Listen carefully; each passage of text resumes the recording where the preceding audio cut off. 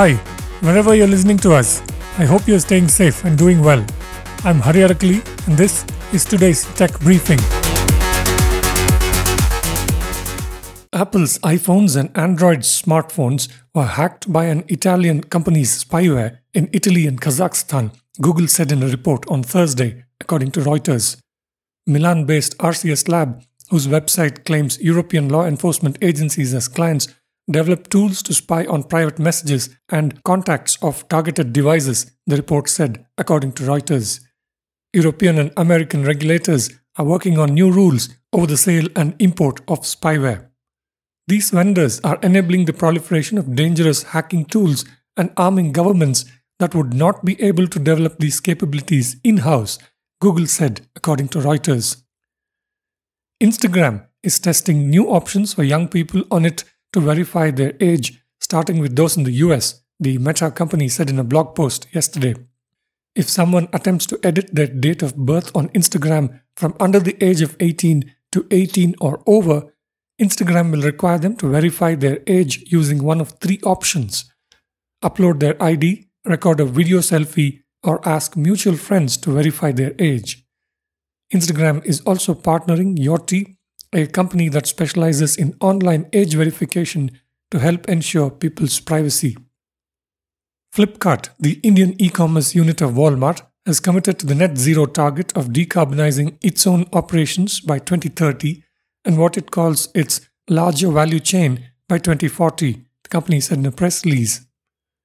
This is in line with the Global Science-Based Targets initiative of keeping the global temperature rise to below 1.5 degrees Celsius as per the Paris Climate Agreement, Flipkart said in the release. The company will take measures in its own operations to reduce 100% of emissions by 2030 by increasing energy efficiency at its corporate office, supply chain facilities, and meeting its energy requirements through renewable sources such as solar power. Recognizing that the majority of the climate impact comes from Flipkart's extended chain of suppliers, waste in operations, transportation and logistics, and product end of life, it will also work with its sellers, consumers, and partners to achieve net zero emissions by 2040, the company said.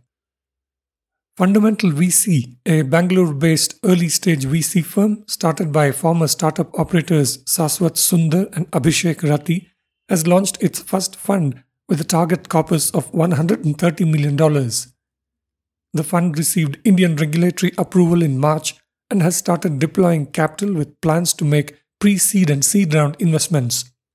It will invest up to $1.5 million in each startup and aims to support 30 startups through the fund over a period of 2 years.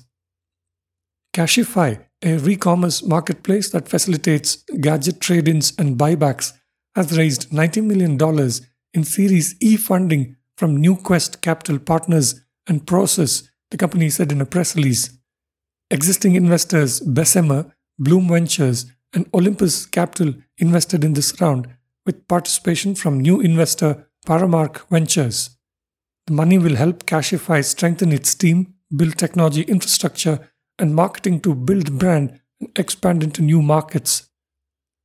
VRise, a financial services provider to small-town Indian customers, has raised $15.5 million from new investors, British International Investment, the UK's development finance and impact investor, formerly known as CDC Group, and Sony Innovation Fund, along with existing investors 314 Capital, Kalari Capital, Picus Capital, and Orias Venture Partners. The company will use the money to grow faster, build new financial products, expand and improve its technology platform. With this round, the company has raised a total of $25.75 million.